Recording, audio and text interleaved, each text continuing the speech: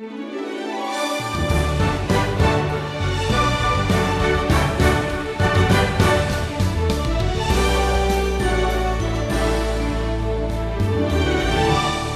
to the Wisdom Journey. Today, Stephen sets sail through the book of Ecclesiastes. Some parts can be a little hard to understand.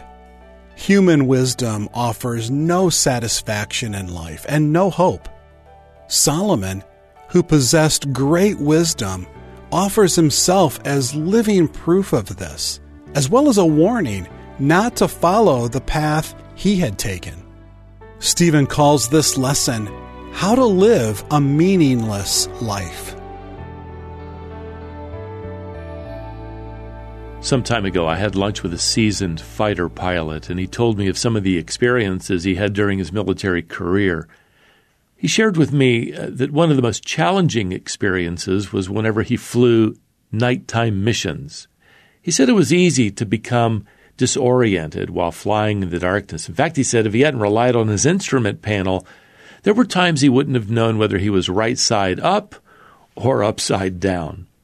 On one rather intense night mission, when he glanced down at his instrument panel, he discovered that he was flying nearly straight down. He was able to pull up just in time.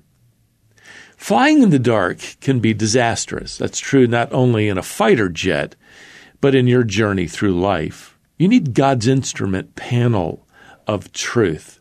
If there was ever a man who knew better than to fly without that instrument panel, it was a man named Solomon. Now, you might already know that Solomon's life nearly ended in a fatal crash. But his life had started out so well. You go back to 1 Kings chapter 3, and God appears to Solomon in a dream and basically tells him, look, make a wish and I'll grant it. God was effectively signing over to Solomon a blank check. And to his credit, Solomon wrote the word wisdom on that check. And God responded in verse 11, well, because you've not asked for yourself long life or riches or the life of your enemies, but have asked for yourself understanding to discern what is right, behold, I now give you a wise and discerning mind. During the early years of Solomon's life, it was sunshine and blue skies. He collected and wrote some 3,000 proverbs. He authored a love story called The Song of Solomon, and he built Israel's magnificent golden temple to the glory of God. But in his later years, the dark clouds of disobedience rolled in, and Solomon took his eyes off the instrument panel of God's Word. He married 700 wives. He collected a harem of 300 concubines, or as one little boy said, cucumber vines.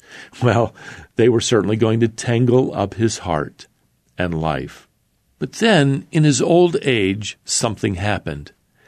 We're not exactly sure when or how, but as an old man, his heart was rekindled toward God. He repented late in life, and Ecclesiastes is Solomon's private journal that gives us his return. Now, the title of this book is Ecclesiastes. That's a Greek term for someone who gathers an assembly. So the title then is an invitation for everybody to gather around.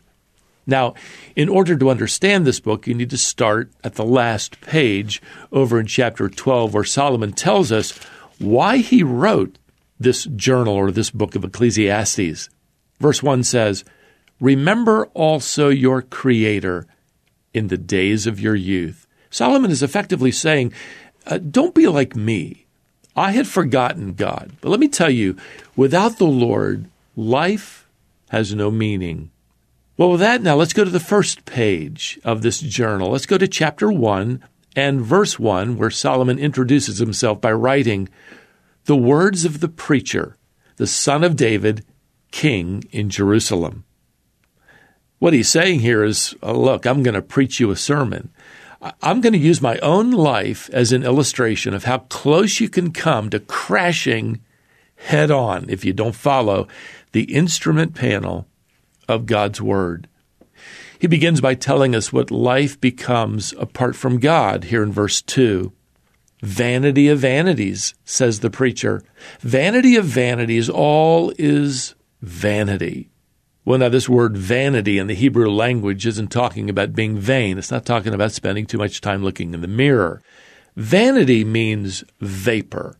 The word can be translated empty or meaningless.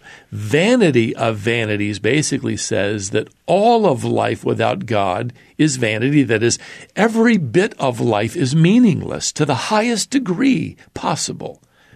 Without God, and this is where Solomon writes from experience, life is empty. He then asks a question here in verse 3. What does man gain by all the toil at which he toils under the sun? Solomon is effectively saying that life becomes a treadmill of toiling down here under the sun. It doesn't have any meaning or purpose. You're just going around and around. Now, to illustrate his point, Solomon makes the observation that every new thing we might take credit for is actually dependent on something God has already created. He writes here in verse 9, there is nothing new under the sun. There's nothing really new. It's just the same old thing repackaged. And let me tell you, you're listening to a man who has now reached a point where he is completely bored with life.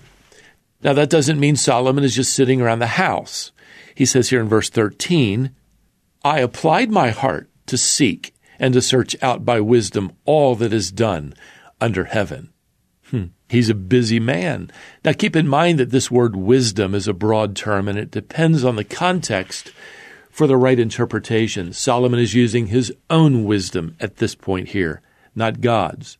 You could say that his wisdom is earthbound. It's stuck down here under the sun.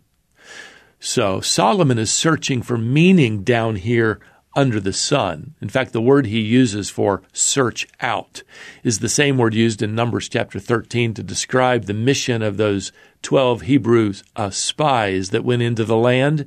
And there in that text is translated to spy out. They spied out the land. That is, they explored the land. They took a lot of notes. So Solomon is saying here, I've been exploring the world around me.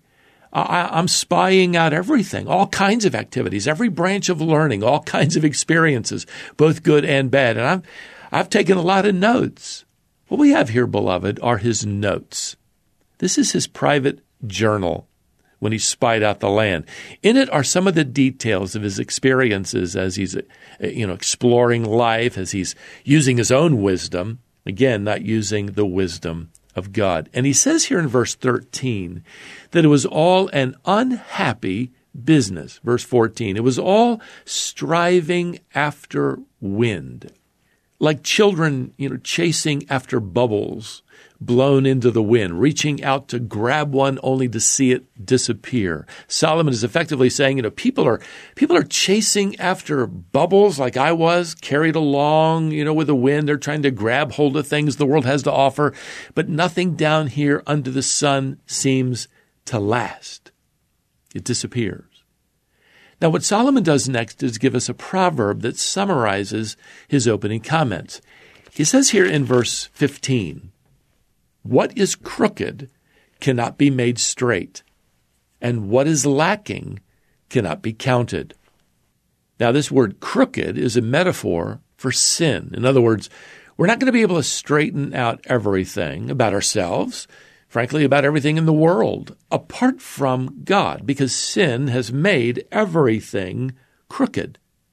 The words translated here, lacking and counting or counted, are financial. They're accounting terms. Solomon is saying that no matter how you calculate your life, we've got some serious deficiencies, insecurities, sinful tendencies, spiritual inabilities. We're always lacking something in the ledger of our lives. It just doesn't add up. Well, that should point us to the truth that we can't fly in the dark without God's instrument panel. If we do, we're going to become disoriented. There's going to be a serious crash up ahead. My friend, if you've discovered today that you're in a deep descent, you're living without God, well, let me tell you, don't despair. That realization is actually good news. If you're not a Christian, This is the perfect time to accept Jesus Christ as your Lord and Savior. There's still, so to speak, time to pull up and give your life to Christ. If you're a Christian, and maybe you've gotten off course and you know that today, well, this is the perfect time to return and trust the Lord as your shepherd, your guide. Go back to His Word, this divinely inspired instrument panel, and start following it again today.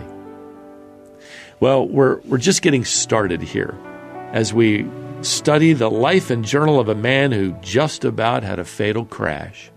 And we're out of time, though, for today, so until our next wisdom journey through God's Word, may the grace of the Lord Jesus Christ and the love of God and the fellowship of the Holy Spirit be with you all. Amen.